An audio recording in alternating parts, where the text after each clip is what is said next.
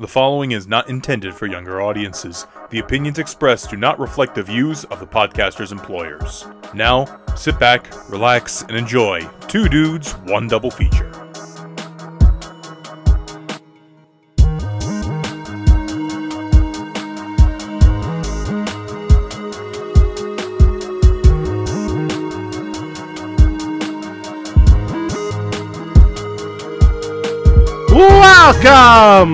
Welcome everyone to Two Dudes, One Double Feature, the show in which two dudes talk two films, and that is about it. I am Dude 1, Richard. And I'm Dude 2, Joe. And we have a very exciting pairing for you guys this week, but before we get into that, I must ask, as always, Dude 2, how are you?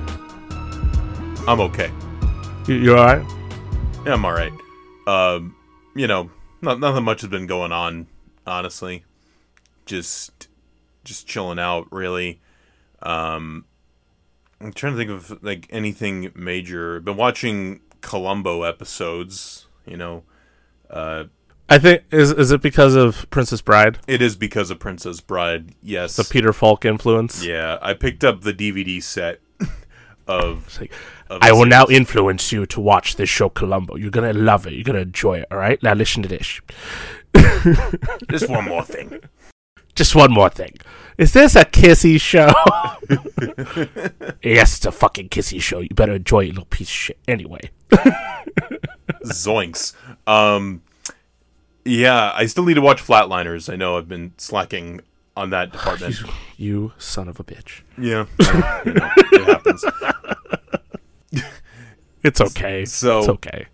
Yeah, and there's also like stuff I want to rewatch too. Like I was looking at my shelf. Like I have a stack of I have that Blu-ray. Okay. All right. Okay. So you start off with I need to watch Flatliners. I'll get to it, and then you say, but I'm gonna rewatch some stuff first. Listen, dude, you also gotta be in the mood.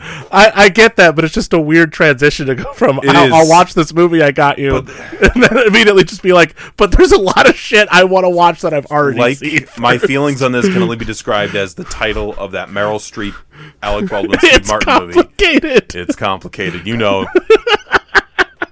It's just a funny transition. I told my mom that we use that as a joke constantly. She's like, why? It's not funny. It's so good. She thought it was funny. Okay, good. She liked it. No, but I do need to watch Flatliners. I think part of the thing is because it's just a 4K disc, and that's not your fault. That's just Arrow, where it's like that's just Arrow. Like sometimes, like I have a 4K player in my man cave, but it's a nice space. But sometimes I want to be upstairs making that's food. Understandable. But it's right there. It's right in front of me as we speak. I'm looking at it. And, it's taunting you. There's a I hopefully by the next time we record, I will update you on my Flatliners experience. I don't mean to give you too much shit. I just thought that was a funny. No, no, please. That's about it. How are you doing, Ricardo? Well, I was doing okay until you said you were going to watch something. I'm kidding. I'm done. I promise. Again, I live for this face. God, why do you do this to me?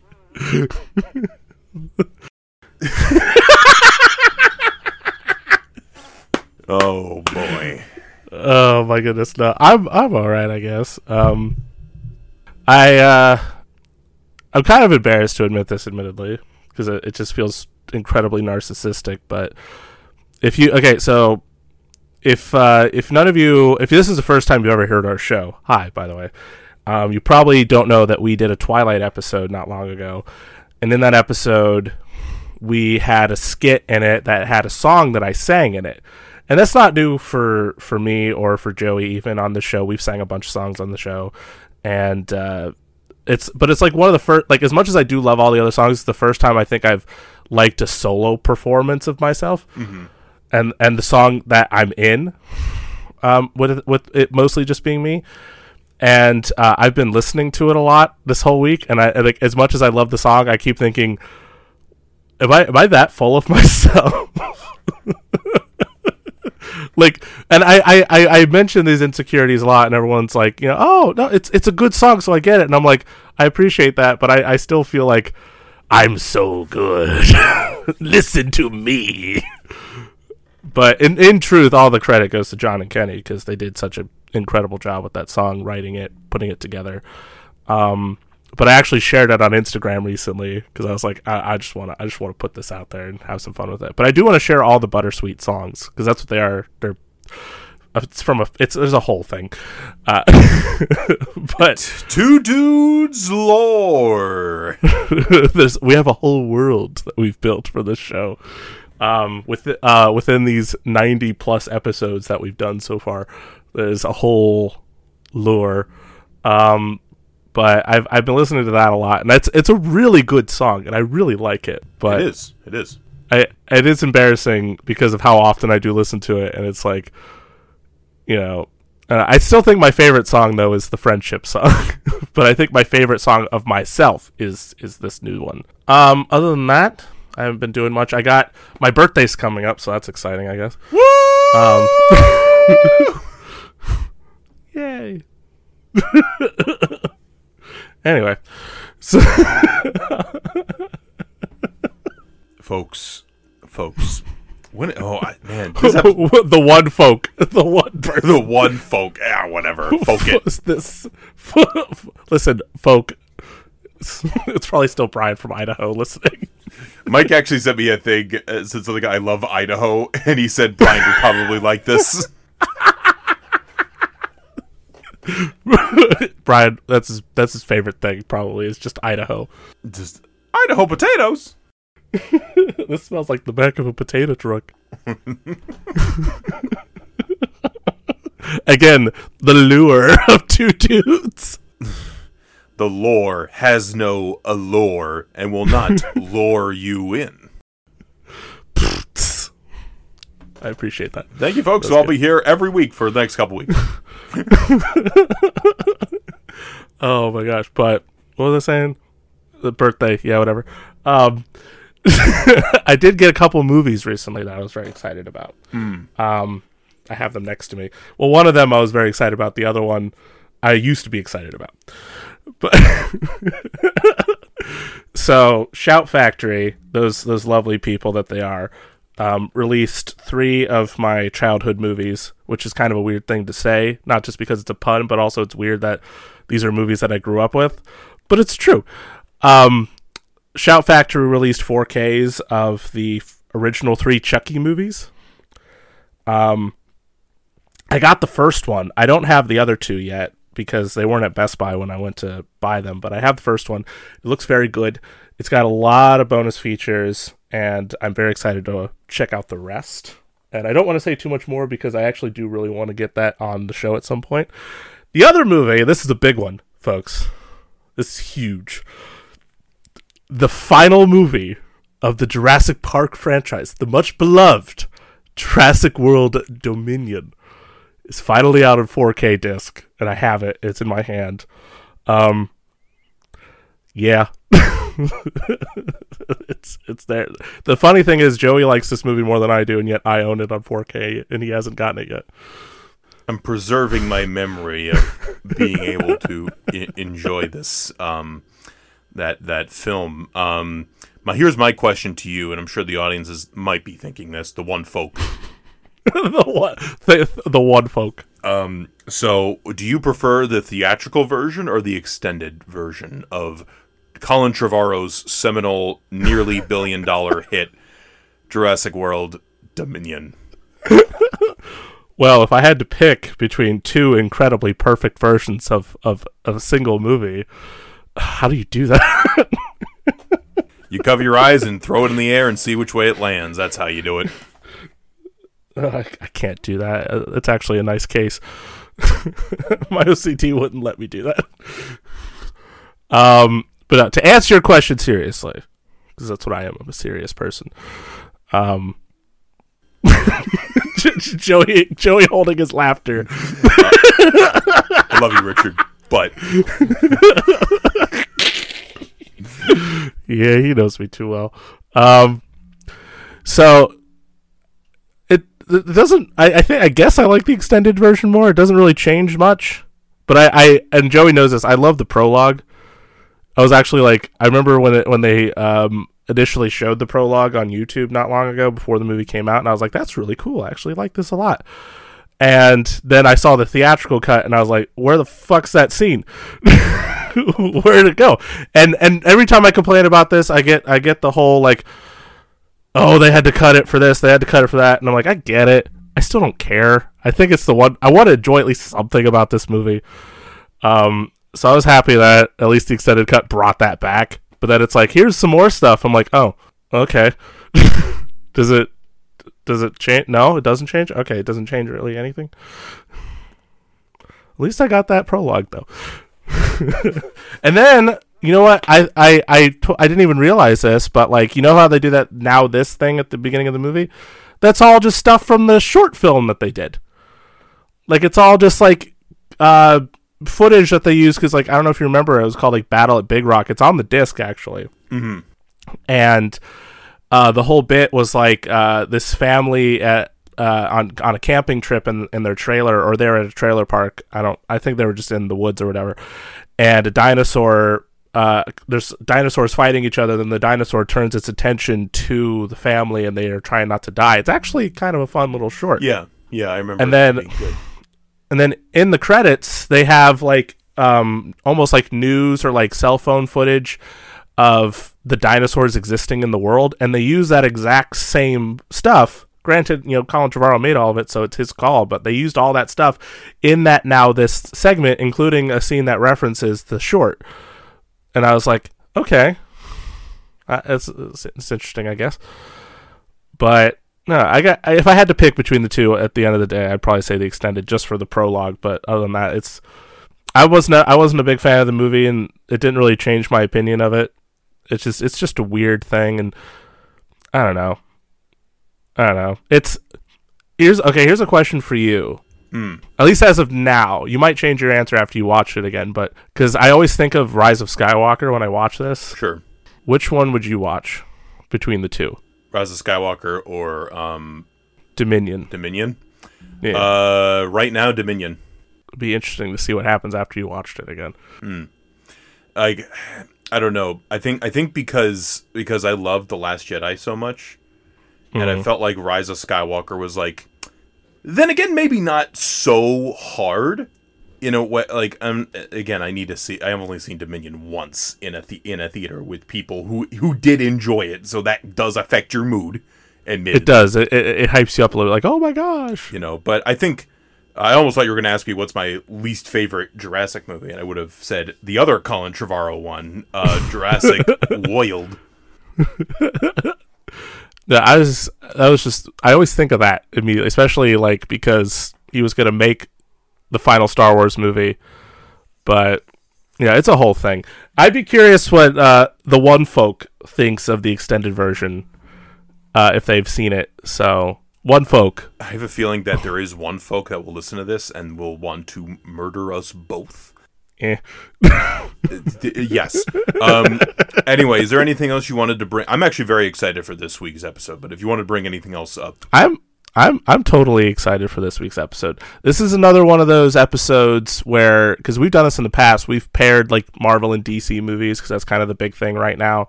You know, what our third episode ever was Batman Superman. And then in the past, what are some other ones that we did? Did we do more than one? We had to have done more than one. I'm sorry. Like Marvel DC pairings. Well, Superman Batman we did as like it was DC. Oh, that's right. I'm an idiot. I'm trying to remember if we did like I hate that I can't remember off the top of my head because I feel like whenever have I been misremembering this whole time? No, because dude, think about it. Like whenever we talk about DC movie, you talk about like something completely different. Like, yeah. One of the few times we did a Marvel and DC thing was Batman and Logan, but Logan's not an MCU movie. So, no. If that's what you meant by Marvel. And then, like, a lot of the Marvel stuff, like Ragnarok we paired with Flash Gordon, Captain America we paired with Rocketeer, Black Panther was paired with Creed, Endgame was paired with Avatar. Man, we I actually. think I just blew my own mind. I was like, what? I've been misremembering this whole time. I think generally because we don't do like people always are like, oh, Marvel versus DC, which is very much been in the conversation for a very long time. It's too long, especially the last decade, though. Yeah. As far as the film side of things, it's. I have to process this for a second, man. Just like I'm so this whole time, I sorry. kept thinking. I mean, there might be one because also, and then Aquaman we paired with 20,000 Leagues. I don't know if I've already mentioned that, but Yeah. So I guess this is one of the few times that we've paired a Marvel and a DC movie. though, you know what's funny though? Originally, we had another Marvel and DC pairing, That's right. We had one this season, but then we moved it. which I'm very excited about that episode. As That one's well. going to take a second, just so you know. It will, But it's exciting. They're both nonetheless. long movies. You might be able to guess one of them, maybe. Wink, wink, wink. But speaking of extended cuts, Listen, that's an extended cut that adds a lot, and I was It does. surprised how much I enjoyed that, and I'm so happy Same. for the people who got to see that movie. You might be able to guess hopefully now what it is. If you can't, I'm happy that you have not been on the internet for the last 10 years. you'll if you have no idea what we're talking about, you'll just be eternally guessing in your brain for years to come. But anyway, I'm just gonna. My brain is just soup right now, I think. But this whole time I thought that was. I'm so sorry. Oh my god! It's not your fault. I wish it's not your fault. It's not your fault. I needed to. I needed the door opened. My brain was not like I needed it. But no, this is a Marvel DC pairing. That's ultimately what we're leading to. It is, yes. Yes, but it's two recent movies. One came out in 2020, and then one came out in 2021. And also, both of these movies are directed by Asian directors, which we haven't really gotten to talk about. Which is not, a lot of movies we talk about are movies that we love, but they're all made by white guys. A lot of them, yeah. Yes. And so it's nice when we get to talk about films made by someone who's not a white guy. And so this week we have two, and that's fantastic. Yes, absolutely. And this first movie is a movie that I love dearly. Not many don't, but that's okay. You live your best life. But I love this movie dearly. Did you want me to say the title, or do you want to? I'll let you introduce this one, because listen, guys, there's one thing you have to know about our show. The fact that this one has been one of the earliest movies that Richard's wanted to get on the show, and the fact that after nearly 100 episodes, it is finally here. It's made it. It's made it. It's finally the Eagles have finally picked up Frodo. brought him to Minas Tirith to chill out for a second. This is at least the third of those endings. For how many times I've had to, I've changed the double feature pairings, we've delayed it, and I've finally been like, you know what? It's crazy how many times we've changed it. But anyway, without further ado, Richard, what are we talking about for this first half? We are talking about the 2020, pardon me, Kathy Yun directed DC Extended Universe film Birds of Prey and the Fantabulous Emancipation of One Harley Quinn. And yes, I'm putting some goddamn respect on that title because I like it. It has a bunch of titles.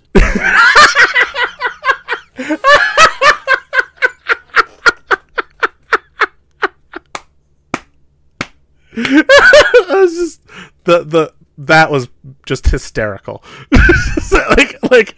I put all this drama into it. I'm putting some respect on that title. It's got a lot of titles. No, because I remember movie theater. And I know you remember this. Oh yeah. Movie theaters had the title as Harley Quinn Birds of Prey. Some people have labeled it as just Birds of Prey. It's kind of wild because I think a notable thing about this movie it is a spin-off of the David Ayer Suicide Squad, which, regardless of your feelings on that movie, made a lot of money. It was successful. It was a successful movie. So people thought, hey, you know what? We're gonna have that Harley. I think it was already greenlit. They were gonna do a Harley Quinn movie before this Suicide Squad even came out, the first one. Mm-hmm. So this came out in I'm just looking at this real quick. February 7th of 2020. Literally right on the cusp of COVID coming into our lives. Well, by then I think it already become a thing, but it wasn't as widespread as it was a few weeks later. Mm-hmm. Right. Because this movie, like, speaking of box office, like, obviously this movie struggled at the box office, and part of that is I mean obviously it being a follow-up to a movie that a lot of people didn't particularly care for. Successful as it was, they just didn't seem to care for it all that much. Like, some people outright hated it, especially the Jared Leto Joker stuff, which I get. And so to make a follow-up from that movie is hard enough, let alone having a title that people constantly had an issue with, as we were mentioning, even changing it in the theater. I remember, because I work at a movie theater, I remember, like, coming into work when we were having it and just seeing it say Harley Quinn on it. I'm like, is that, like, official? Because, like, the posters still said Birds of Prey, and it was interesting, like, everything that they were trying to do to, like, get people to come see the movie. And then, of course, the pandemic was kicking up, and that kind of sealed the deal a little bit. Like, what was the final box office take that for its theatrical run? I should say, according to what I'm looking at, the budget was I thought I was reading somewhere like $84.5 million. But some sources say up to $100 million, which for a superhero movie is not a lot of money, because some of these things can cost like $150 minimum easy. Worldwide, it made $201.9 million, which was barely, like, the break-even point for this thing was rumored to be $250 to $300 million. Which I think it had the potential to reach had it had a more traditional theatrical release. And it was going to have that, except for the fact that we had, big COVID.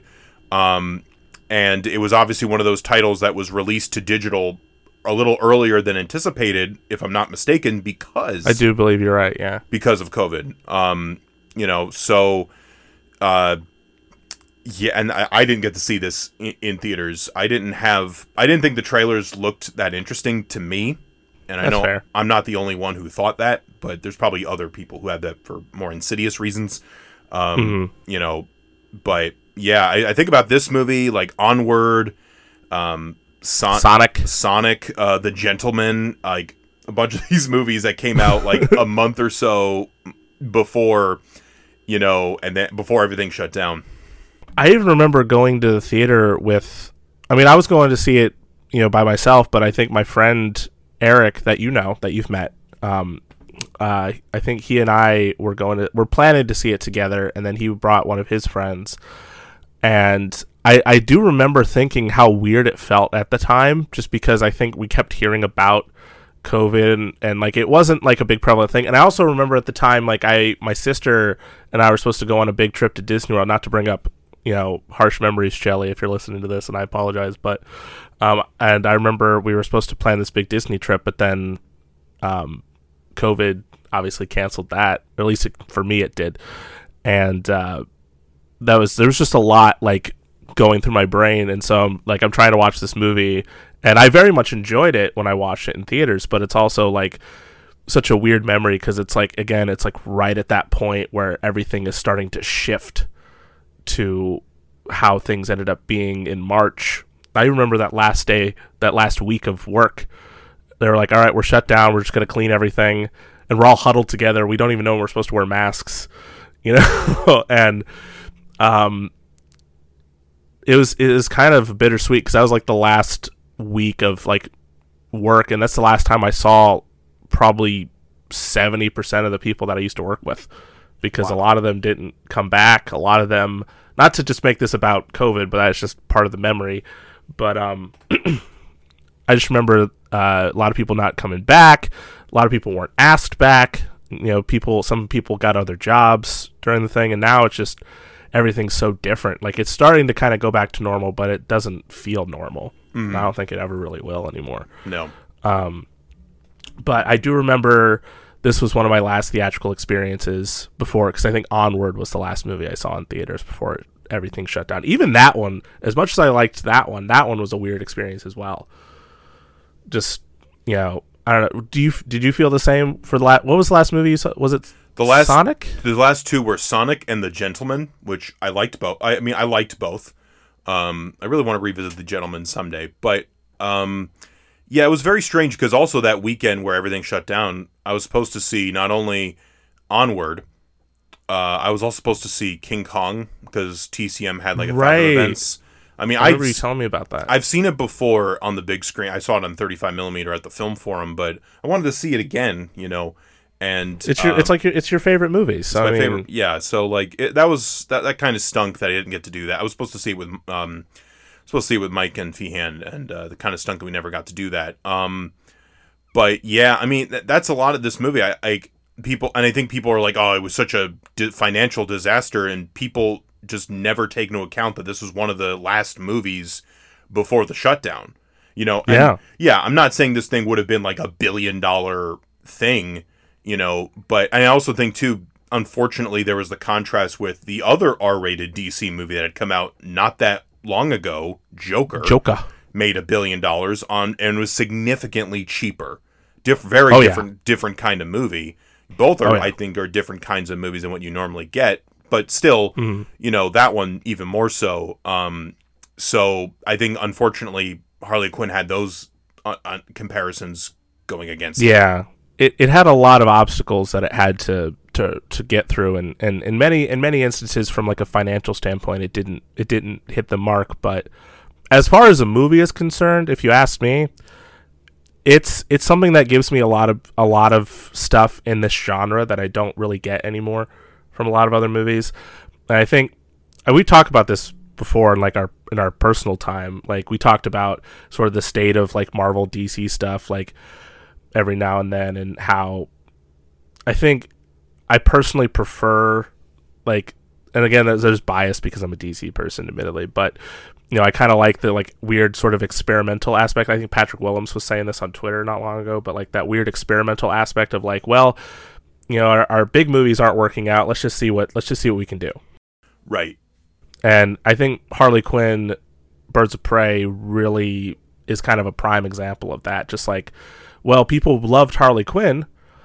Let's go with that. And Harley Quinn's an incredibly, like Harley Quinn in many respects is kind of like, because Batman for the longest time was like the most popular character at DC, and then in recent years I think Harley Quinn has sort of basically almost matched or even overtaken Batman in popularity. Because like, even though I still see more Batman books and more Batman related things than anything else, I do think Harley Quinn gets her fair share as almost as often as Batman does. I think she's a character where she's certainly like she's a very popular character among like the fans, like people. I think obviously her popularity has increased because of the movies, Margot Robbie portraying this, and even just like the way that the character's evolved. Yes, from like who she was from the Batman animated series where she started, Paul Dini, Bruce Timm, creators, and to where she is now, which in many respects she's kind of like a symbol for getting out of traumatic relationships in a way. Yeah, which again, for anyone that's going through that, it's from what I've never had that experience, so I can't speak for that, but I can say from conversations I've had with people, it's definitely an incredibly harrowing and scary situation. Mm-hmm. And I hate to hear anyone being in that, honestly. Yeah. It's she's, like I said, she's been a very popular character. So having a spin-off movie just made sense. Like if I was a studio exec, I would totally greenlight that. It just no brainer. And it's nice that it's nice that Margot Robbie got to be a producer on that one and have a little bit more creative control. And I don't know how much she dictated on the project as far as like who was hired, but clearly she has a lot of love for the character. And I mean, we talked about that when we did the Suicide Squad episode for James Gunn, and she's incredible in that as well. Yeah. And so she had a lot of pull on this one, and she got a lot of great people. I think one of the highlights for me is the cast. That's in this movie. Yeah. Now listen, like I keep saying Harley Quinn, and I apologize. Like it's Birds of Prey. Like the ladies they got to play these characters, fantastic. It's like they're really entertaining, and I think it's like I really love to see them in more things as these characters. Mm-hmm. And you know what? And with all the stuff going on with the Discovery merger, like the headache that it is, I am glad that it seems like Jurnee Smollett is still going to be getting her Black Canary show. Yeah. With the creator of Lovecraft Country, which I love that show, as we've talked about on the show. Yes. On this show. Yeah. I've said the word show so many times. But no, like you said, she's fantastic, and I like the journey. Her character goes through Black Canaries in this. No pun intended. The journey, that journey. Because never mind. The adventure.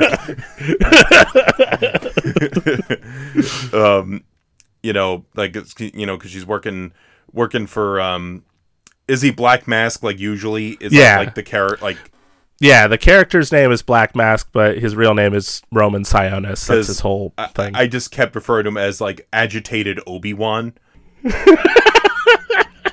throughout, because Ewan McGregor plays the villain in this, but we'll get to him in a second. Rosie Perez, she's great in this. She's great. Renee Montoya is the character she plays. I don't remember if Renee Montoya started in the comics, or because I remember Renee Montoya started in. I know she was on the animated series like Harley Quinn was, but I'm pretty sure she started in the comics. But I don't remember currently, admittedly. According to Wikipedia, which could be complete BS, but they're usually pretty good. Character was created by Bruce Timm, Paul Dini, and Mitch Bryan. Animated series. For the animated series. So, there you go. And then introduced into comics later. So that's pretty cool. And then the Huntress is a fun character. Mary Elizabeth Winstead, what a treasure of a person, honestly. She returns to our show.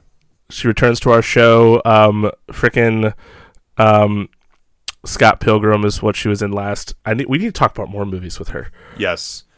Ramona. No, I still think of that song. She's fantastic, but there's like this movie. I think stylistically, I think you'd agree. Like it's gorgeous, but like the story is there's a lot going on. Yeah, which is kind of the point, I guess, because they kind of do like the Deadpool thing where Harley Quinn narrates the whole story. Yeah, she breaks the walls. She breaks the fourth wall sometimes, but the whole, like, obviously the whole gist is that, like, every now and then she'll be like, wait, I should have said this. Let me go back a second. Mm-hmm. So, like, at least with the opening of the movie, it sort of feels like a lot's happening at once. But then as it kind of settles in, like, it's sort of straightforward from that point on. Yeah. But essentially the gist of the story is, I understand the criticisms of, like, the title and, like, what it's representing, because the movie is very much a Harley Quinn movie. And Harley Quinn at this point in the film this point in the DC universe, it has broken up with the Joker, and so she's initially heartbroken and she's trying to like adjust a little bit, and then eventually she gets to the point where she's like, you know what, nah, I'm good. But then it's like, well, being with the Joker offered a lot of protection. And so once the Joker's out of the picture, so many people are like, yeah, let's kill her. Yep. And so many people are coming after Harley Quinn for various things that Harley Quinn has done to other people, including one of the funniest ones, I think, is the one guy that got his face tattooed.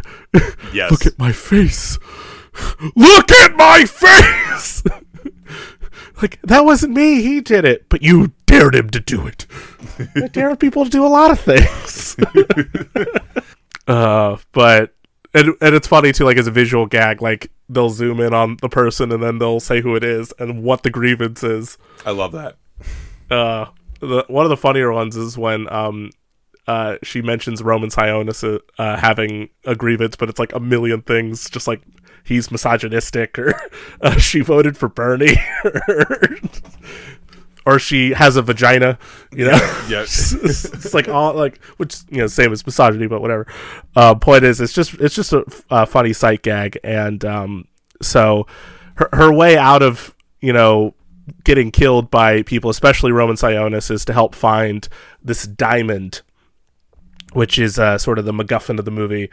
The Bertinelli diamond, which is not any old diamond. It within its atomic structure, it has codes to like the fortune of the family or whatever.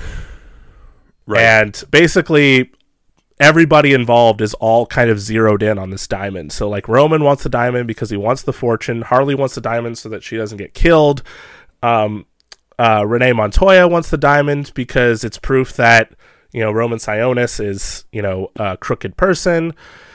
Black Canary's not really after the diamond, but is there to help to, you know, prevent Roman from getting it. Huntress is a Bertinelli, which I love when she finally shows up in the third act of the movie, because admittedly that's kind of the downside, is that, you know, some of the characters don't get as much screen time. But I love when she finally shows up and she's just like, she steals the whole movie. She's so funny. I don't have rage issues. She's finally about to say, like, they call me, you're a Bertinelli, for fuck's sake. I think I love it where they're like, they called it a bow and arrow. And, and she's like, I'm not 12. It's crossbow. It's not a bow and arrow. I'm not 12.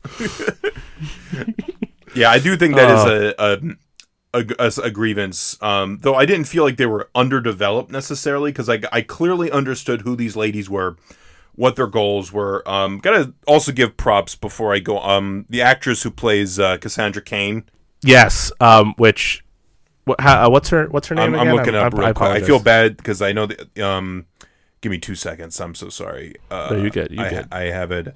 Ella J. Bosco. Ella J. Bosco? Mm-hmm. No, she's great. She's very good. There is a grievance with her because obviously in the comics, Cassandra Cain is like one of the most badass Batgirls in existence. She's like silent. She's like a silent killer, and then Batman's like, you know, oh, you know, you don't have to kill people. It's like a whole thing. And she had one of the coolest card artworks in the Versus system. Mm-hmm. Which is very. She's got like the stitches on her mask that covers her mouth. Mm-hmm. Yeah. So I know a lot of people had some grievance with that, but like, I still thought this version of the character was fun, and I liked the performance that was given. She basically becomes the target for everybody too, because she swallows, because she's a pickpocket in the film, and she swallows the diamond. Yep. And so now, and I just love like Harley Quinn just constantly trying to make her poop. so she buys like tons of laxatives, or she doesn't buy them actually. She steals them because you know, money is for fools. I mean, Richard, they're still bad guys. It's what they do. Yeah. What are we, some kind of Suicide Squad? Point being, I get that they're all I mean, I think because people want everything to be like a cinematic universe, and like they want to, because this is part of the DC extended universe. How is this going to connect to the other installments? Are we going to get other things? Blah blah blah. And I'm like, this felt like a night. I would want sequels to this, but like, it felt like a nice enough self-contained story. But I think part of that is because my own bias as somebody who doesn't read this stuff. And I'm just like, I just want a good time, and I like the characters well enough, so I don't have the expectations of like, oh my gosh, they didn't give Huntress enough to do. I'm just like, holy shit, Huntress, a card that a Versus system card I played with as a kid, is in a fucking movie. What the fuck? Like, and played by one of the best, Mary Elizabeth Winstead. I mean, yeah. Like, I'm like, if you had told me, like, I'm like, wow, this card is gonna be in a movie. because that's what it was to me, as a kid. Right. Also, the other thing is too, as we said, this is a very R-rated movie. Yes. And I think I've a lot of that I think is like especially thematic. Like I think about let's get to the villain, agitated Obi-Wan. Oh, frickin' Ewan McGregor in this movie, man. Yeah. Listen, there's so many, like obviously so many superhero movies, which means we have so many supervillains out there. You got Thanos, you got Joaquin Phoenix as Arthur Fleck, but very rarely do we feel like we have villains anymore that are just like pieces of shit. Like they're like some of the villains like when you watch like Infinity War, I find Thanos to be completely detestable, but the movie takes great lengths to have you sort of understand his point of view.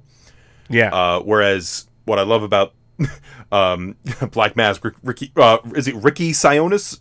Roman Sionis. Ricky, I'm gonna call him Ricky now. Whatever. His name is Ricky. You just call him Black Mask. It's fine. Sorry. Well, Blast. No Blast. You just reminded me of Kenny every time we try to record something. He calls me Ricky, and I'm like, okay. Ricky. You know what, Roman? When in Rome, call him Ricky. No, because there are people. Your point being, yes, please. He's quite great in this. I like that he's just a piece of garbage, but he's also he's also just so goofy. Like when something doesn't go his way, he's like such a big baby about it. He's totally petty about it. Like you just like his whole point is that it's him, it's me. These are my things. My things. Mm-hmm. Everyone's messing with my things. Me.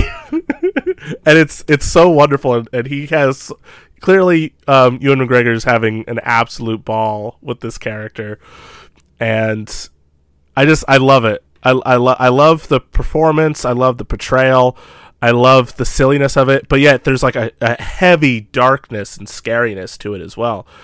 I mean, there's that whole scene in the club where he's just like having he's like having a fit, and unfortunately he puts that rage towards someone that he knows that frequents his club, and that's one of the most like hard. That's probably the hardest scene to watch in the whole movie. Yeah, no, for sure. I'm not going to go into detail about it, but I'll just say that he forces a patron, a woman, to do something she doesn't want to do. Yeah. I'll also say too, I know there were people who did have a problem with this character, also because Black Mask, because people do like Black Mask, I guess, as a character in other things. I'm not doubting these people. I'm just like, it's just so fun. It's just like, you got rid of him like that? We could have had a 13 film arc. It's like everybody wants the characters to be like Loki, where Loki just doesn't like stop. Like we're getting this. Think about this, Richard. We were introduced to Loki in 2011. Okay, we're getting a second season of Loki.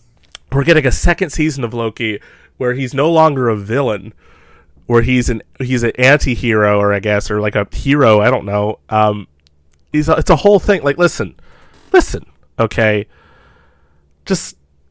These are colorful Saturday morning cartoon characters, and the last thing they need to be doing is just we I don't know. Here's I guess my point is, like, people want the comic book storytelling to be directly translated to film, and sometimes that works, but sometimes I think you just gotta. A movie is a more limited thing, and you just kind of. It's got to be more contained. And also too, I know people had a problem with that Black Mask character, kind of like what you were talking about with Cassandra Cain a little bit, where it's just like, it's like that. This is nothing like character I knew, kind of. And again, I can't say much because I'm not. I don't know about that. I don't know. No, because listen, I'm not speaking. I'm just. This is what I have. No, I'm just talking to like those people. Those people, like, because like Black Mask in the comics is like a gangster. Mm-hmm. He's kind of a piece of shit, like gangster, like I want my money, yeah, kind of guy. The only reason he's even like quote unquote a supervillain is because the mask, like the black mask itself fused to his head, so he can't take it off. I think that's one thing people wanted.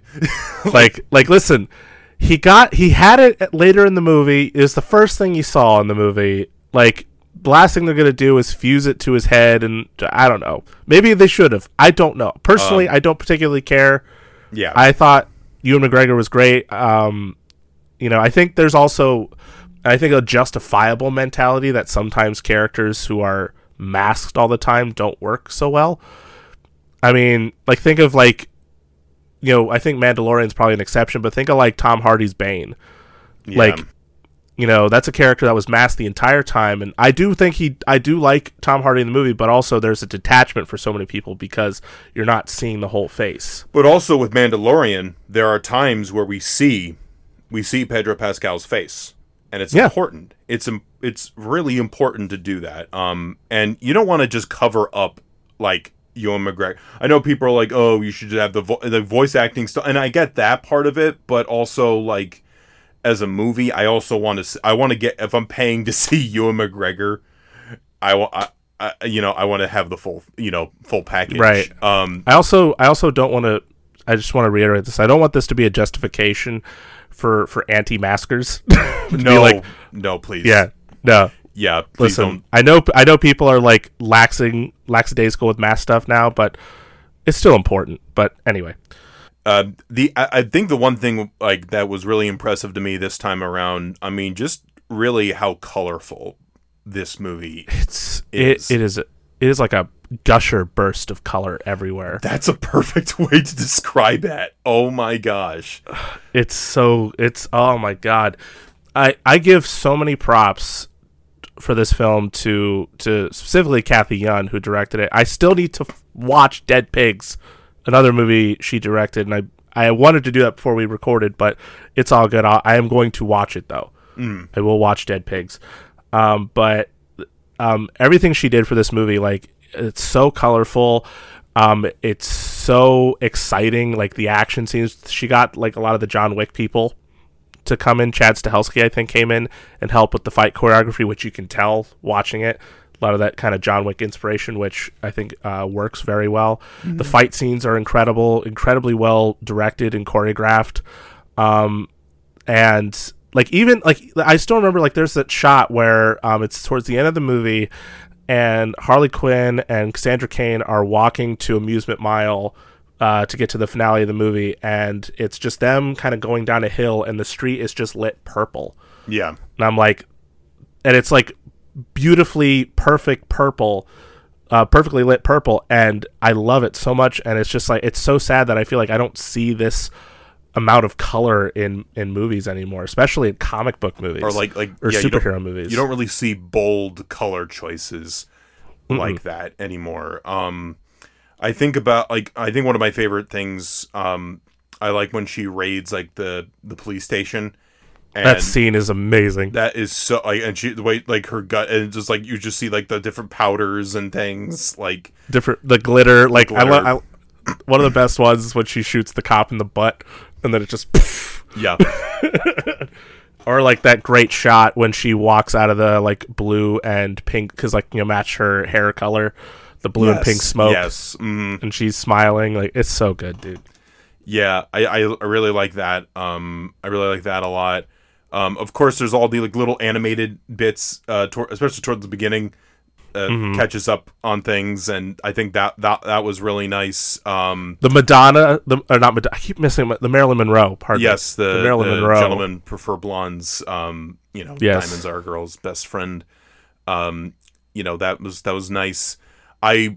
The final battle scene of the movie, because listen, we're so used to, like, now we have, like, the big blue beam in the sky, which Suicide Squad is a big, it did the big blue beam. And you have, like, you fight like endless CGI armies, and it was nice to see, like, we have, like, a goofy looking roller rink looking it looks gorgeous, and and I'm like, it's just, these people are just fighting people.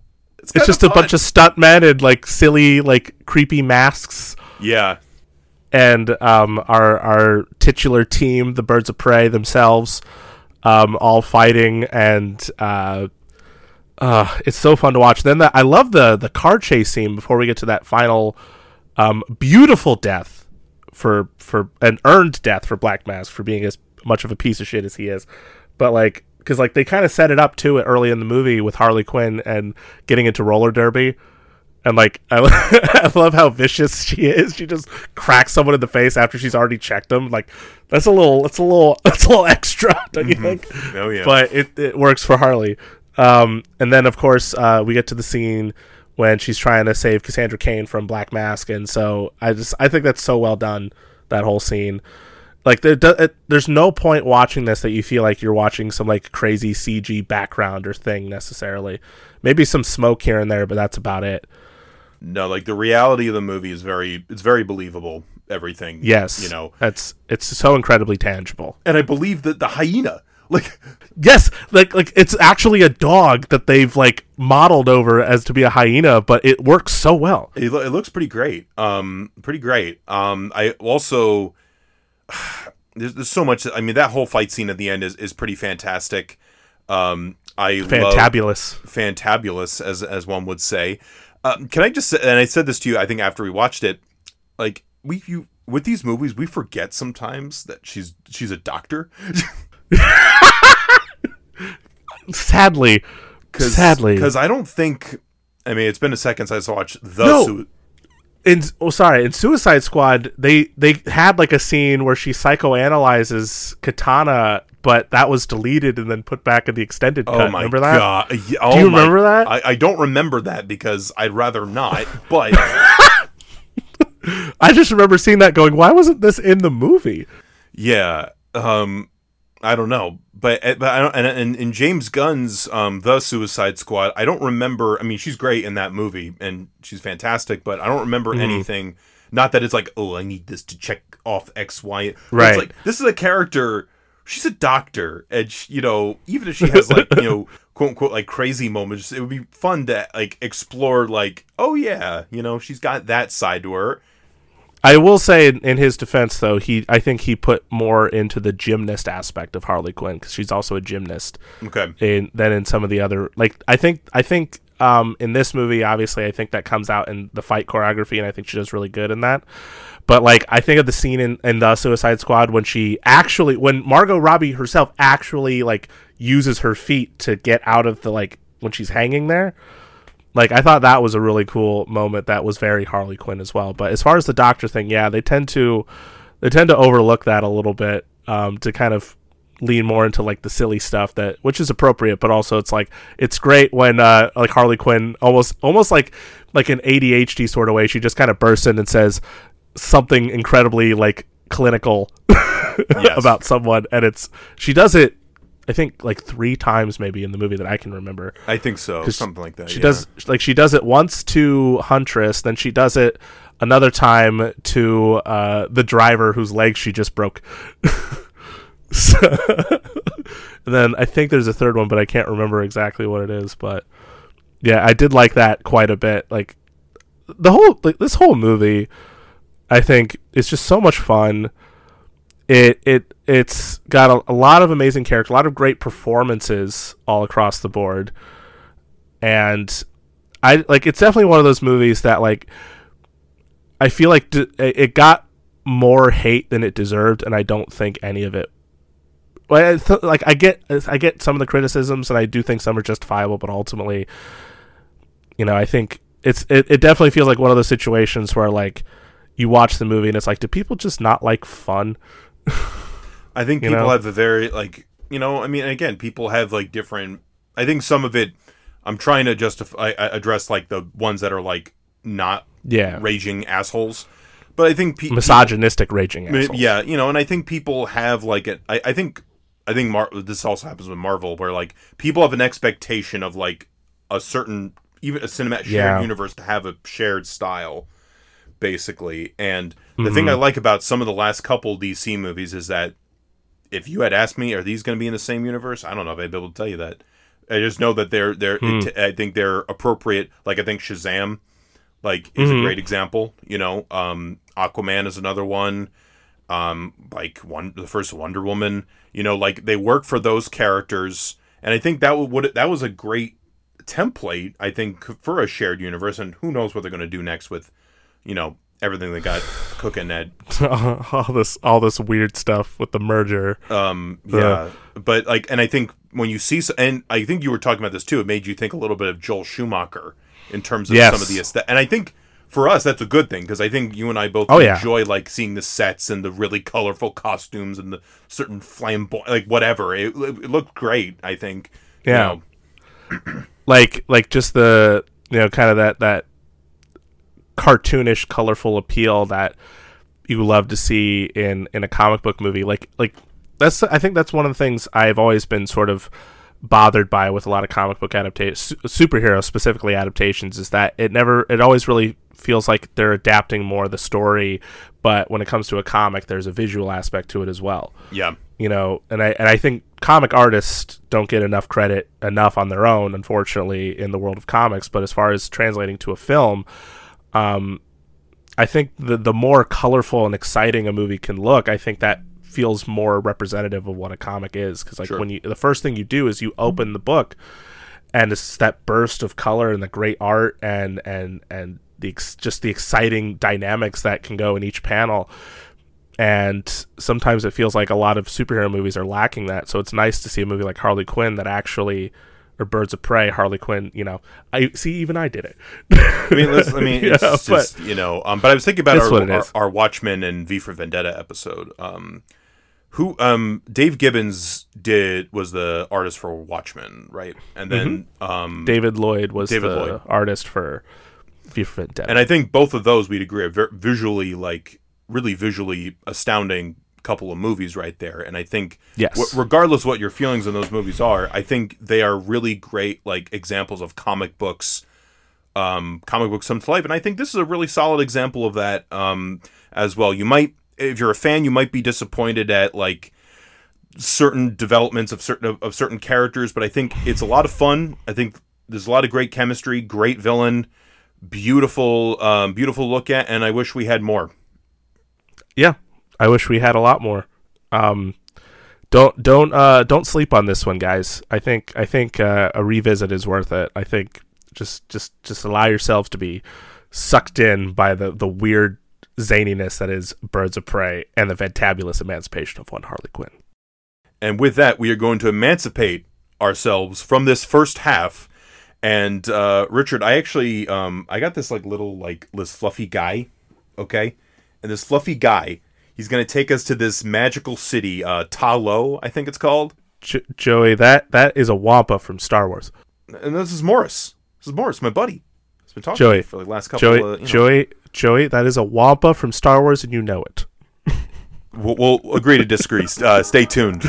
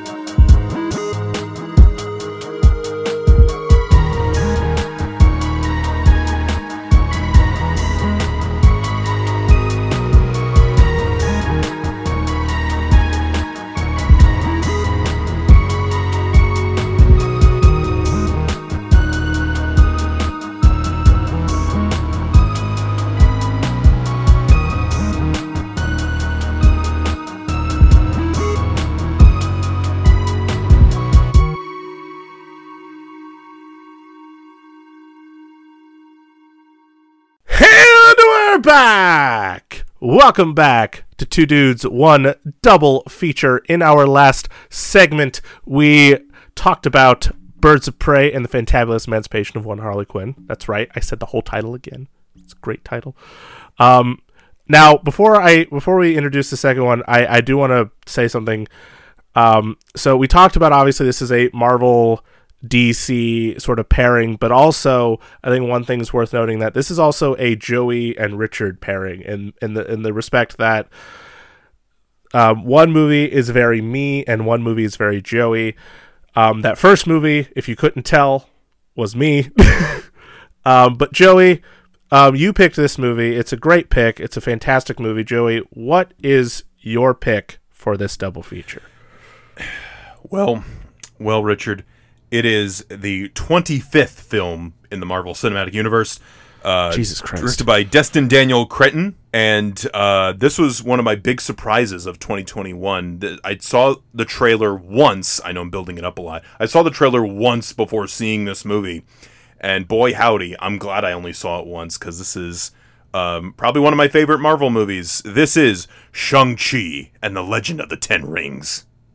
Yeah, we said the whole title. It's okay. For one, I love titles like that because it makes me think of Indiana Jones. Yes. So I hope the next title, because I know they're developing. They haven't officially announced it yet, but they're going to do another one at some point. And I hope it has like a ridiculous like artifact name or something, or like something cool, you know. Harry Potter. Say Harry Potter. What are you? No. Way to dampen my mood. At first, I thought you were gonna say "wait a damn minute," but then Ricky Sionis.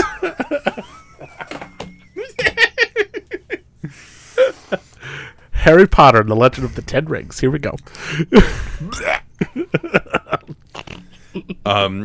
This was apparently in development for a long time, because I was reading something that this was in development as early as 2001. Yeah, I do remember hearing about that. Which is so weird to think about. Like, that's way before. It's even way before the MCU as a thing. Mm-hmm. That was just after. That was just before Spider-Man. You know, Sam Raimi's Spider-Man came out. But this movie came out in 2021. Came out, actually, it's going to be a year old this year, which is pretty crazy. It's crazy to think. Yeah. And this was one of those. I mean, we had like movies were coming back towards the end of 2020, and then 2021 was when things were sort of starting to look more normal. I'm not trying to say whether it's a good or a bad thing. I like seeing movies in a movie theater, but you know, I understand. Well, I mean, when it comes to that, I'll just be blunt about it. Like, I have my personal, like, whenever anyone talks about movie theaters and like that whole conversation, I literally have to take myself out of it. Yeah, because not even just like from the standpoint of just being uncomfortable and going into a movie still, even at this point, but also just the standpoint of I work at a movie theater, and so just the idea of wanting to go back to work and kind of knowing the inner workings of how a movie theater works, like I feel like I have no say in this, in that fight. Like, I'm happy that there's some movies that got a theatrical release, and I'm happy that some movies are starting to make $1 billion again. And, you know, I do think it sucks that movies like Prey aren't getting theatrical releases, because that's such a great movie.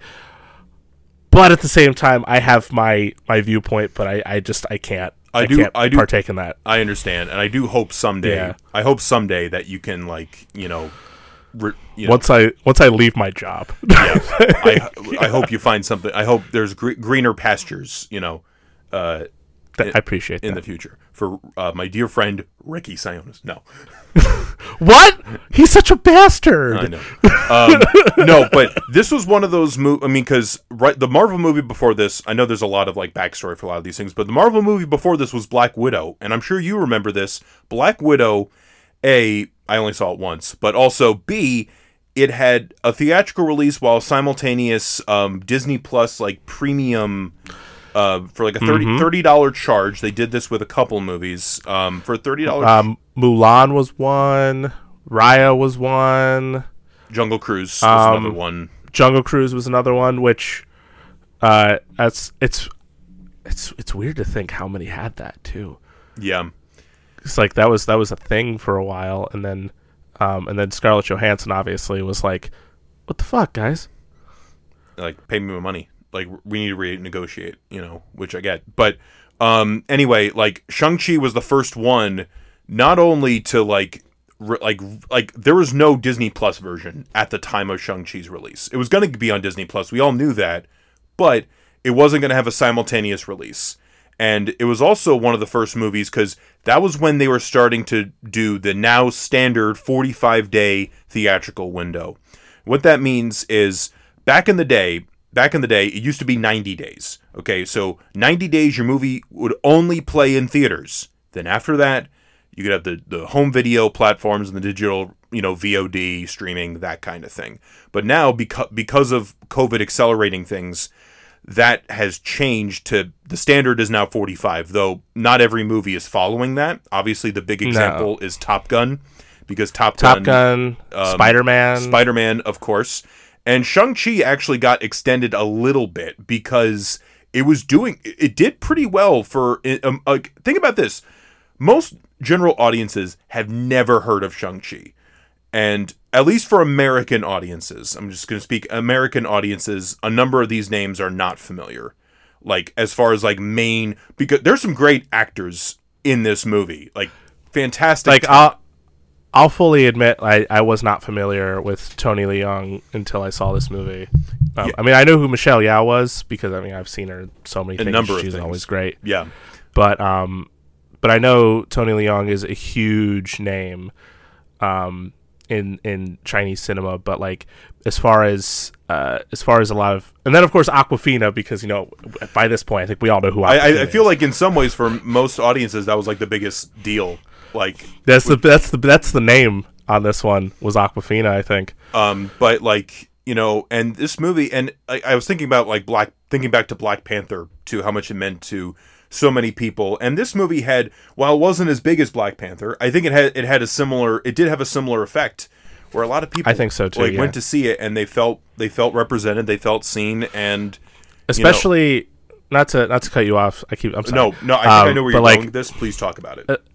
Especially after movies like Mulan and Raya and Last Dragon, like Disney has always been that company that's always trying, but like it never really feels like, it's like Disney's like a Midwestern Democrat father. Like, look at us. See, we're representing, and it's like, are you? It's like, look, they're all Asian. Like, are they all Chinese? I mean, you gotta remember, Asia's a big place. Yep. Like, that was the whole thing, I think, with Raya. That was a criticism that, there was not really any Southeast Asians that were voicing any of those characters. Right. Yes, that was a big... I remember that. That's why I feel like nobody talks about that one anymore. But also, too, the other thing, too, speaking with Asian audiences, like, everything that happened with COVID. And not that this made anything better. Yeah. Not that this was the be-all, end-all to hate crimes and all that, but it was a nice, like, affirming, like, hell yeah kind of thing. That's why it was also, I think, like, I still remember, like, with the Batman and that opening scene, as much as I do love the opening scene, like, the fact that, like, the person that's targeted is an Asian man, and it feels a little ill-timed. Yeah, and again, we're two white guys, so we're not like not the experts on this, but I know I have friends who have talked about this movie very positively from that standpoint, and we're very excited. So that people who don't normally ever see Marvel movies went out of their way. So it's one of those things where if you get representation right, it's not only like a nice experience, but it's also, if you're a studio, it means a lot of money. Like capitalism. Like, that's sadly what it boils down to. But listen, and the other thing is too, like, I fucking love this movie, man. It's so fun. Like, and I'm not a major expert. I do like martial arts movies, but I'm not like an expert on them. I feel like your interest too. I think this movie was well timed, because I feel like your interest in martial arts movies, from me noticing, has definitely grown tenfold. Yes. Like, and I think the fact that this movie kind of brings back that martial art kind of like Bruce Lee or Jackie Chan aesthetic to it, especially with the incredible fight sequences and the choreography and this one, I think that was also just really great timing, because you were just getting into that like on your own, and then it's like, by the way, this Marvel going, hey Joey. Oh my god. Hey Joey. Like, and I didn't know how I was going to feel about this movie, seeing it in theaters, and then it ends up being a huge favorite of mine. Especially because, like, Black Widow, because I know neither of us are really huge fans of that one, and I know, like, Marvel in general we're like kind of lukewarm on, admittedly. And so when movies like Shang-Chi come around, it really is like, holy shit, this is great. Like, it's one of those examples when Marvel wants to, like, make something a little different, a little, I think, actually, and one thing I will say about it, I think in some ways, like, obviously there are different things that are different from regular Marvel movies, but I feel like it's the Marvel formula done right. it's like the most perfect version of like, if I wanted to give somebody like the best version of like just a Marvel movie, like a Marvel, not that this is just a Marvel movie, but like the best version of like an MCU like origin story. Like this is the standard. I feel like this is like the best, because when you think about it, we haven't had an origin story since Doctor Strange, really. Not really. And like no. every other character has sort of been like Black Panther's first movie, he was already introduced in another movie. Same thing with Spider-Man, you know, and some of these other characters, and a lot of the other stuff is just like like Captain Marvel, sort of, you know, that was another one too. I forgot about Captain Marvel, not to completely blank out on that, but it really felt like a really great version of that, you know, not to... Yeah, it kind of felt like this was I do agree. I think this, like, as far as origin stories in the MCU, I think this is a new standard. Yeah. In many respects. Because, like, as far as the story is concerned, because when we first are introduced to this film, because you got to remember, it's the Legend of the Ten Rings. So where did we first hear about the Ten Rings? Way back in the Twilight era. At twilight. See, narcissism. It's okay. But anyway, the first Iron Man movie is what I'm talking about. Because in the first movie, who is the group that kidnaps him? It's the Ten Rings. And then the Ten Rings are brought up again in Iron Man 3 when Ben Kingsley's character is masquerading as a terrorist, or he's hired, pardon me, because he's an actor. Working actor. He's hired by Guy Pearce's character to be a terrorist, and so the kind of Ten Rings lore mostly kind of sticks with Iron Man, and then we come over to Shang-Chi and we learn the Ten Rings actually have nothing to do with those people. Yeah, like all of that was malarkey. It was actually Tony Leung's character. What's his? Why am I blanking on the character's name? Character name? Yeah. Wenwu. So we learn it was Wenwu, who has been alive for generations. A long time. Because he has these actual 10 like magic rings that he, you know, used to gain all this power and take over the world, and yet he hungered for more power, and then he found out about this place called Ta Lo, which is like this mythical sort of thing, kind of like Wakanda or Atlantis or any of these other places that, you know, are in mythology, like this mythological place of dragons and creatures and whatnot. And he's prevented from going there by this guard in one of the best fight sequences of any Marvel movie. Like, obviously there's tons of great fight sequences in this movie, but I love that opening fight sequence with Shang-Chi's mom. Spoiler alert.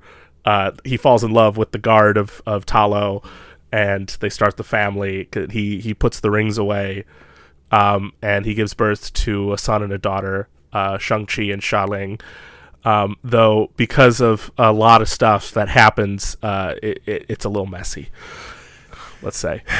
Yeah, and that's like a lot of like just prologue stuff, right? Like, you know, so we sort of start the movie in like a lot of that stuff. But the main thrust of this thing, we're introduced to him as Sean, who works with his played by Simulio, and then who works with Awkwafina's character Katie, and as valet. Very, very Ferris Bueller vibes. Obviously, you know, the valet is taking the sports car and going for a joyride. Yes. You know, and they're content with where they're at, you know, and as much as Jobu Tupaki is telling them, "Hey, you know, come on, grow up a little bit," yeah, because she's in this movie, and then they're both like, "Jobu Tupaki, run!" No, they're not like that. No, because nobody has seen Everything Everywhere All at Once yet. Because that's the advantage. They don't know it's Jobu Tupaki. They don't know. But basically, so, like, you know, and then what happens is that like these people attack. Like, he gets a postcard from his sister, but then like he gets attacked by these like like assassin guys, like these assassin guys, and they're trying to get his jade Pendant. his jade pendant, and That scene is great. I just want to get through like the story, but basically the main story thing though is that when Wenwu ultimately wants those jade pendants and all this stuff, so that way, because he believes that if he goes to Tatlo and breaks the gate there, that he can bring his wife back from the dead. But that's not really the case, because it's actually just like evil spirits going, hey, I'm your wife. Come save me, please. Thanks. You know, you want to come save me sometime, maybe? Yeah, and so they basically gotta prevent him from doing that. But to talk about like the characters, right? And obviously, right. Shang-Chi, who starts as Sean, as far as we know, then we know him as Shang-Chi. Mm-hmm. Simu Liu, I think he's one of my favorite Marvel leads to date. I think the guy is, on one hand, so charismatic, but also like so relatable in a lot of ways. Yes. Like you feel what he's going through, like, you know, the struggle with his dad and everything.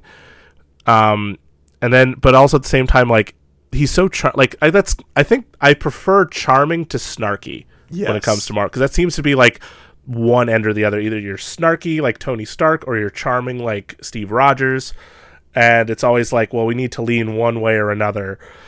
And I always prefer the charming. Like, you can have a little snark, you can have a little bit of like comedic jabs, but at the same time, you know, a little humility goes a long way. That's why it helps that they have Awkwafina in this movie, because I feel like she serves that function of like the snarky function. Of the snarky function, you know. So that way our hero doesn't have to do, you know. And I think she's good in the movie too, but it's like, it's nice that our leading guy isn't just another Tony Stark or another Star-Lord kind of character, because that could have also easily have happened. Yes, because like I feel like that's a whole third archetype I forgot, but that is very true. Like the whole kind of like, not to say doofus, but doofus. you know, right? And I don't think Shang-Chi. I mean, I wouldn't say he's necessarily like Captain America, but I do think he leans more into like the charming, like humble, like he's incredibly likable, and you could easily see yourself spending time with him and having fun, and he's especially his chemistry with Katie, and like you clearly can feel like these are the bestest of friends. And I also love the scene where he like, you know, he gets Katie, and we spend time with Katie's family, and we see that like relationship. We see that he's like he eats there, you know, and he's like, he's willing to help out, and like he cleans up after. Like, he's a good guy. He's like a good dude. Like I almost crying about like how nice this dude is. He's so nice. Then everyone else just tells jokes. Everyone else is like, oh, that's how we're gonna do it? Okay. Joke insert here. Yeah. But I love it because it's you believe him as just the regular guy, but then when he starts like kicking ass, I'm like, okay. Oh, when he speaks in Chinese, like he's like, you know, I don't want to hurt you. So like something's about to change here. something's about to happen. And then I love the lead in of like, you know, does he look like he could beat anybody up? And then this poor Katie gets her head smashed in, and he's like, motherfuckers. Yeah. Well, of course, you know, he doesn't say that because it's a Disney movie, but still. Disney Marvel. Motherfuckers. If this was a real... No. But that bus scene is, I think, my favorite fight scene in any Marvel movie, bar none. In any MCU movie, I should say. And what a great way to introduce that character in that way. It's, yes. We clearly get, okay, this dude was, you know, this dude was not showing Katie all of his cards.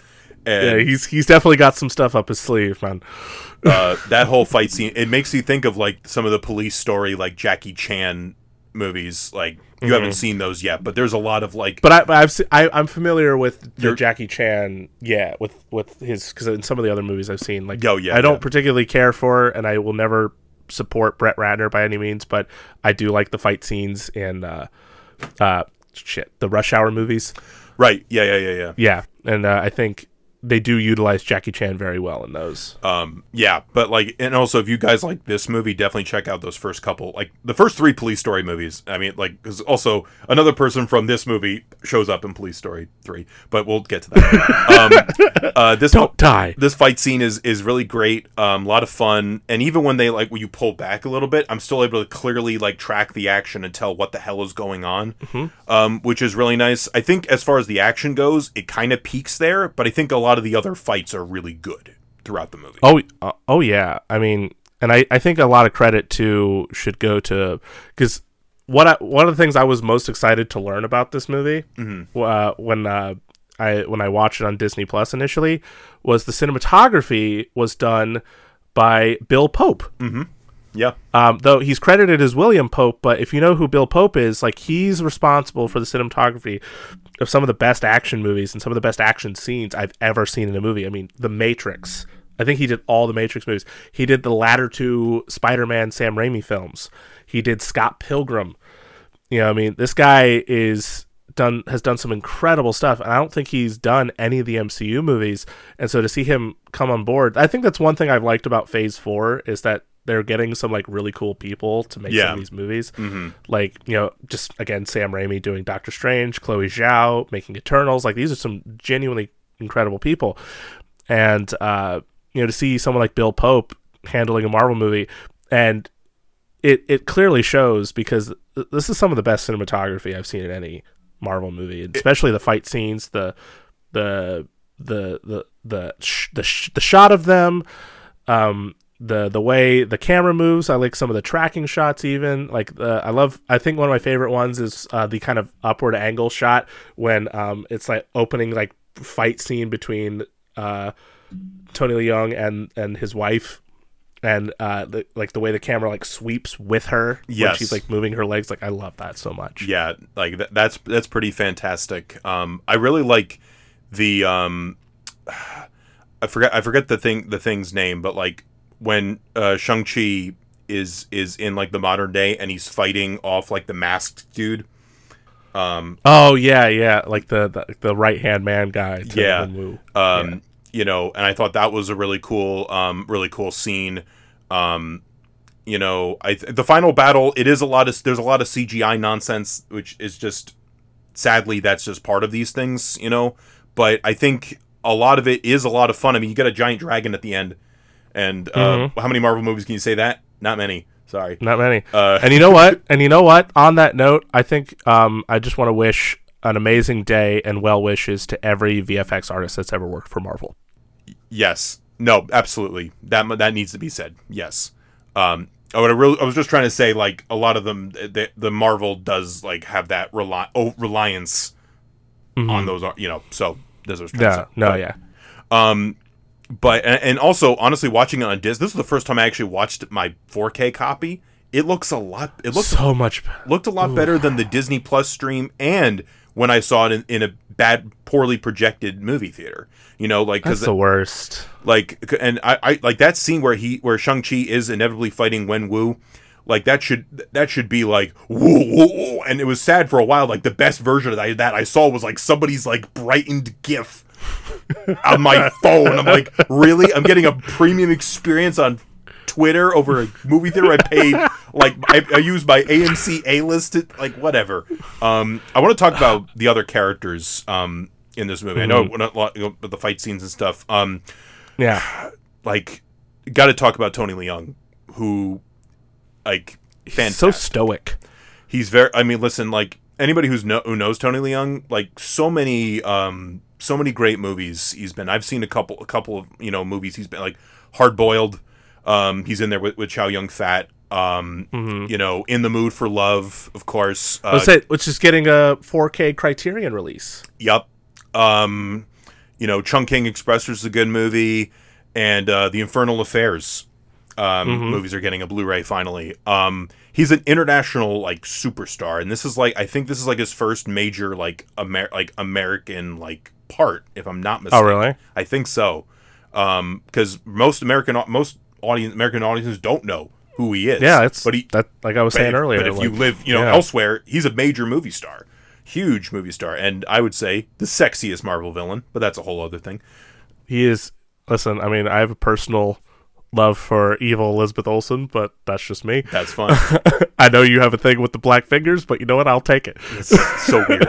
But anyway, no, but I do think he's very sexy. And I think also too, I think they do like the sympathetic villain thing better here than they do in other stories, because I still feel like there's again, like a lot of movies lately, not just Marvel movies, like the family trauma element of it, like with Shang-Chi and Xiaoling's like relationship with their dad, and we're reminded, like, listen, like, you know, on some level they did have good times, but there's also memories where he did not treat them well. And he has a sort of villainous background because he started off like as a conqueror. Yes, exactly. And he was kind of domesticated, if you will, when he started a family, but then that sort of changed when his wife was killed, and you know he wasn't there. But like, he does blame himself, but he also blames Shang-Chi, because, you know, even though he was a kid, he's like, you didn't do anything. Yeah, you watched it happen. And so like he's a broken man with evil tendencies. Like, that's a time bomb right there. And yeah, the influence of the soul sucker thing is what triggers him, and he's like, I need to save my wife. I don't care who's in my way. I don't even care if it's my own son, my daughter. They will both be murdered by me.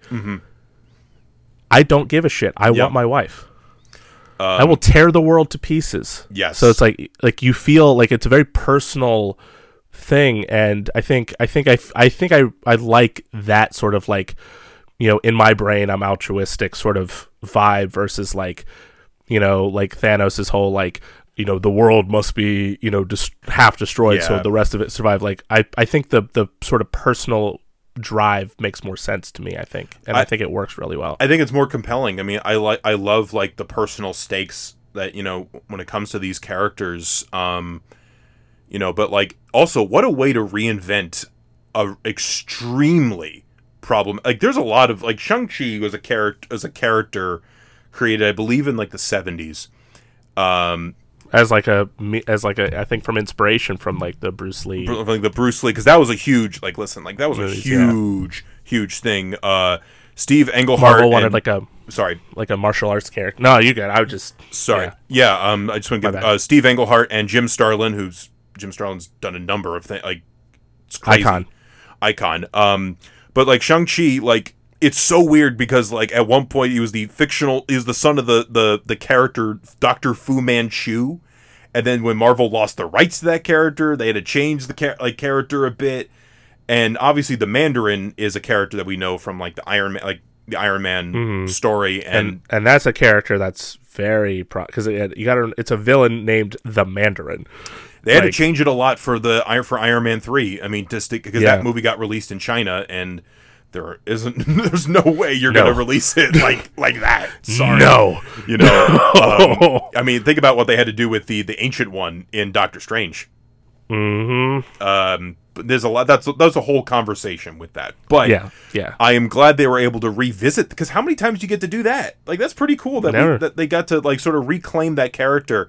One of my favorite scenes is when, like, they're having, like, dinner or whatever, and they're at his, like, evil base, right? And he talks to Katie. He asks Katie what her, like, traditional, like, her Chinese name is, and he's like, names are really important to us. They connect us to who come before. And he also gets into the whole Mandarin thing, where, like, he went by many names, and then, like, it's interesting how, like, people were afraid of the Mandarin, a chicken ditch. They were afraid of a guy with the name of a fruit, you know, like, it's very strange. And addressing the cultural appropriation, you know, of those things, I think is really cool. I just was like, man, there's so much that could have. I think about, like, that with Black Panther. I think about M'Baku, and that's a character that's extremely, like, when you address it, you know, and the way they handle it, pretty good. Like it's very good, pretty clean, you know, and it's become a fan favorite kind of thing. I got to talk about Xiaoling in this movie, the Shang-Chi's sister. She has an amazing introduction as well. Yes. Oh my gosh. It's like Zhu Xiaolei. She loves her own fight ring. Like she's like she's Tyler Durden without the like creepiness. Yes. Yeah. Well, because like as much as like Shang-Chi, you know, he was the one that like Wenwu was always like, oh, this is gonna be my successor and all that. Yeah. He kind of pretty much ignored Xiaoling basically, even though she feels like the female version of him in certain respects, just without the rings. Yeah. Yeah. But like and like she trained on her own and like she learned, and I love when like she learned how like the child version of her like in the flashbacks learned like to use like that rope knife thing, which was really cool. Yeah.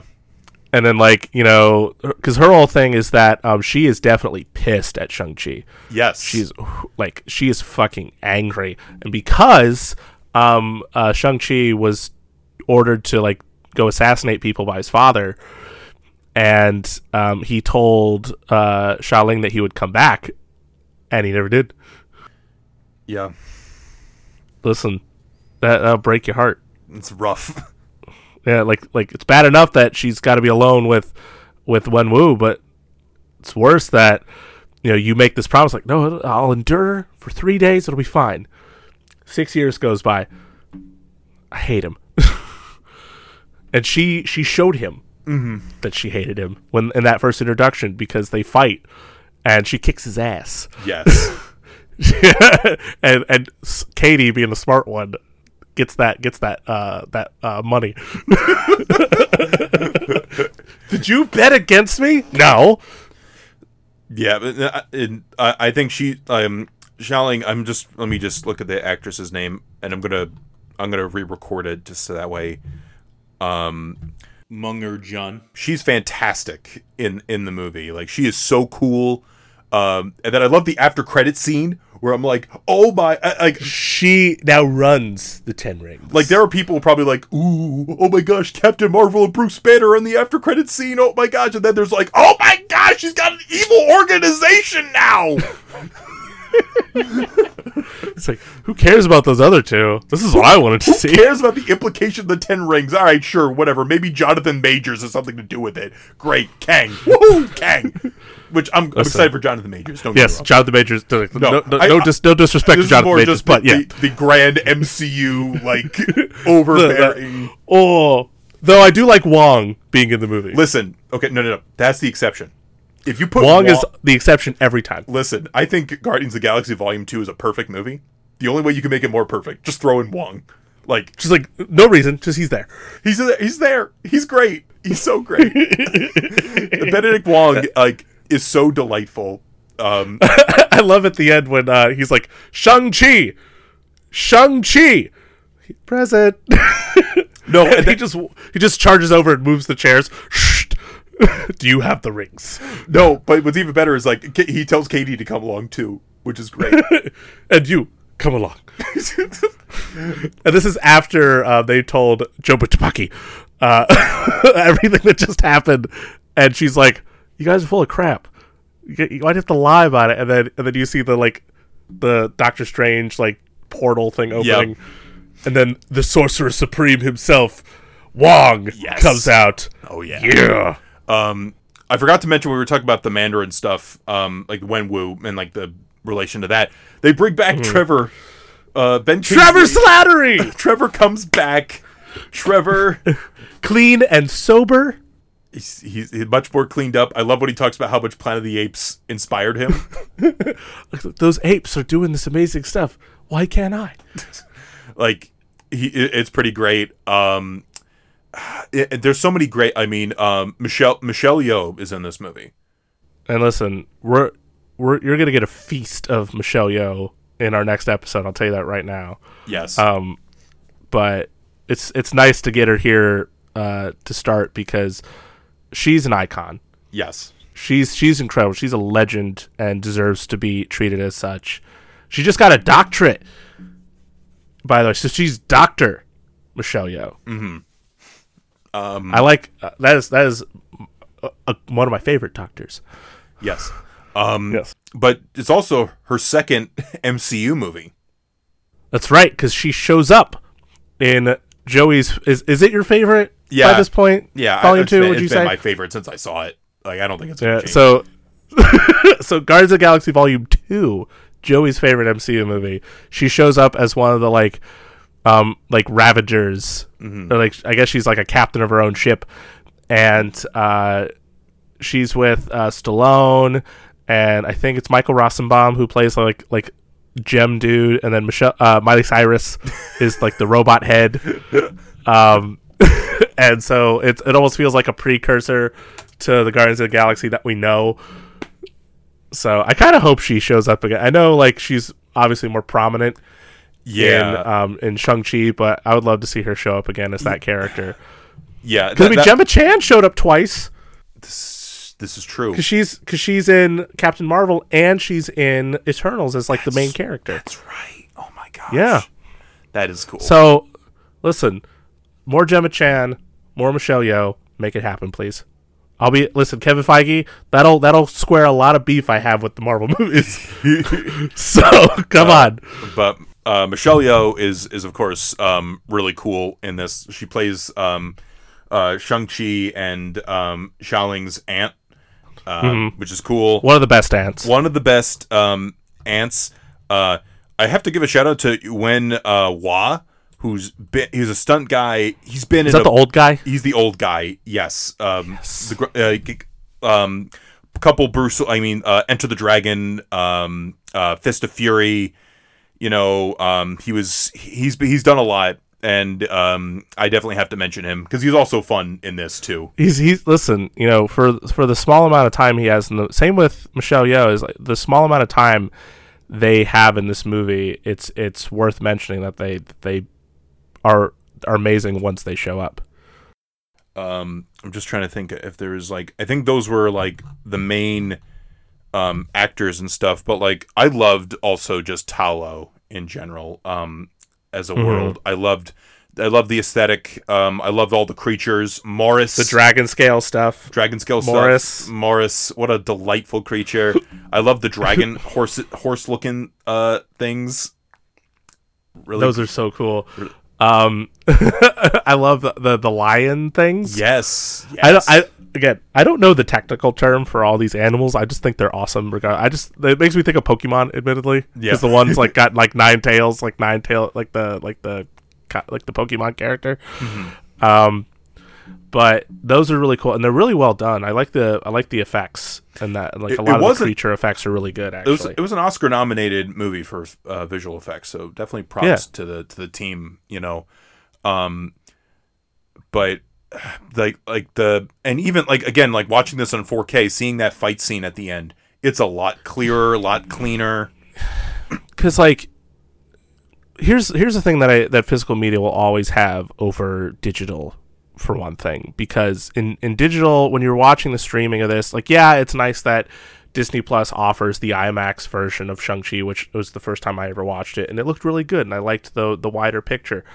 That being said, when we get to the end fight between Wenwu and Shang-Chi, especially when they're both using the rings, and when it's a sensory overload of special effects, really, and the digital streaming service can't seem to process it all at once without lowering the resolution and making it look really bad and like you're watching a 360p video on YouTube or something. Whereas like I was so, even though the aspect ratio was just normal sort of widescreen letterbox, I was so appreciative to watch the end scene because it looked so clean. Yes. It looked so good. And I know you're talking about this, but it's so true. Like, this is one thing that of many things that why I think physical is so much better than digital.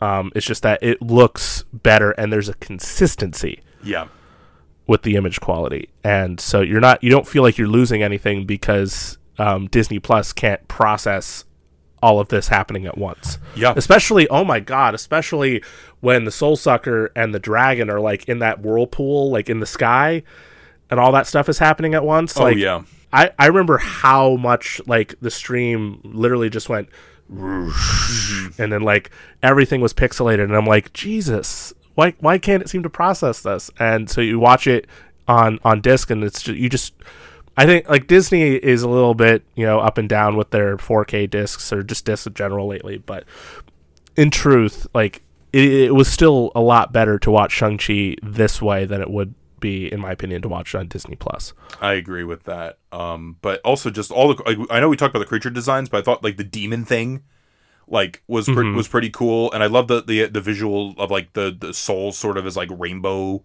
sort of this rainbow coloring to them, and just like the way they defeat this demon thing at the end. Like, you know, it's epic. It's so cool, and the way they use the 10 rings. But my favorite part is that, you know, because a lot of these superheroes, it's like they have all this like armor or like all this stuff, and I look at Shang-Chi, he's got the dragon scale stuff, and I'm like, he's got sneakers. He's got his Jordans. It's all he needed was that cool top. That's it. He just got black pants on and his Jordans. He's good to go. Mm-hmm. He's good to go. Yes. So man, Destin Daniel Cretton and his team, they did a really great job with this movie, and it makes me really more curious about the Kang dynasty. Like if that remains, like if he stays as the director and actually gets to make it, which I'm only saying that because it is possible that, you know, he might just be like, you know, I might back out of this because, you know, John Watts did it, you know. But if it comes to fruition, especially because like that's what 5 years out now at this point. Yeah, I'll be in my 40s probably, or my late 30s. Gross. Anyway, I don't want to think about that. Point is, if he gets to do that, and he does do that, I'm totally down for it. This movie is so well made. He did such an incredible job. He got a really great cast. I love the music. Even I know we didn't talk about that. The music is very, very good. The score is good, and the other tracks. Joel P. West did the original score for this, but the other tracks in here, it sounded great. Honestly, I had a good time. It really did. So, I think all in all, what I've learned from both of these movies is that, you know, sometimes I think I don't think I needed to learn this, honestly, because I think I already felt this, but like movies that, like superhero movies that are just more colorful and exciting and fun and feature great fight sequences and like a somewhat relatable story, like what more do you need? Why do we need to make it so complicated? Right. Yeah. You know, like, you know, neither of these movies are trying to make things too much, or neither of these movies were trying to like go overboard with anything other than like the visual aesthetic, which, especially in the case of Marvel movies, like, you know, just to see that sort of meadow, like with the lake or the like kind of pond or whatever in Shang-Chi, in the bamboo forest that like kept moving, which is, I think, was a cool effect. Like just to see that, like the green, oh my gosh. The actual costume. Dude, the water pools out of like the walls, and they're like showing like everything. Oh my gosh, there's so much. There's a lot. That's really cool in this. Yeah, and it's just more movies like this. Yes, more movies like this. More movies like Birds of Prey. That's what I want, if you ask me. I think, you know, Birds of Prey. You have like an incredibly colorful, a lot of fun movie with a great ensemble, I think. Incredible ensemble with a nice, like, I think both of these have like smaller even though like Shang-Chi's maybe a bit more about the end of the world because all those, you don't want those souls to get out, but like a lot more personal stakes in these honestly, yeah, in these stories, like smaller scale stakes, especially in the first in Birds of Prey. But like in the second one, it's about, you know, a man's relationship with his dad, you know, and his family, and, you know, trying to reconcile with that. But also these look great, and they're a lot of fun. I think, you know, whether it's like the fun roller rink like sequence at the end of Birds of Prey, or the bus, the Jackie Chan-esque bus fight in Shang-Chi. Good time. Sorry to interrupt. No, you got. I was just say. I think a good thing too to note is that representation matters. Yes, that's very true. Obviously, Asian culture is incredible and should be on screen more often. Like, I think both of these movies do incredible with diversity and representation in many fronts, and this is necessary. Yes. Wow, this is a good. I had a good time doing this one. I've been looking forward to this for a while. Listen, we dog on Marvel movies, but when we find one we like, we will talk about it. And we will talk about it right. Pray, like this is one we of my. Will pray. We will. Ricky Sionis.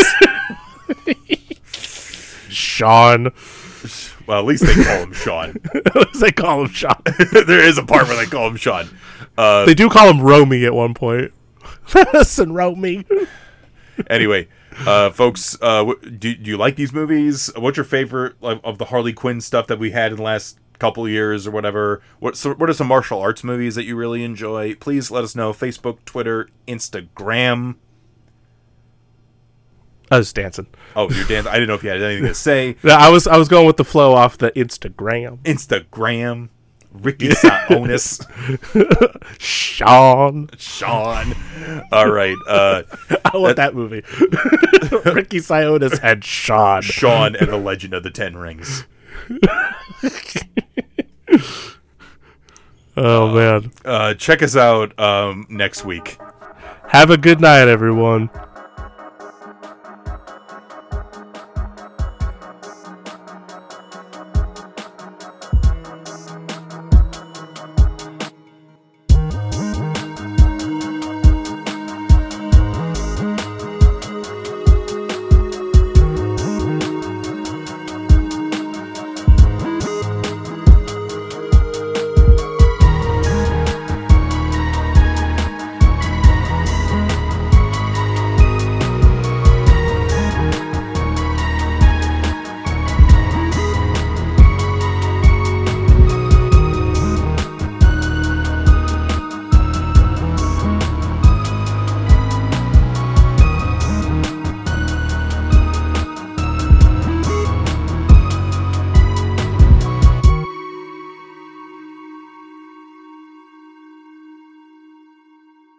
Brightened GIF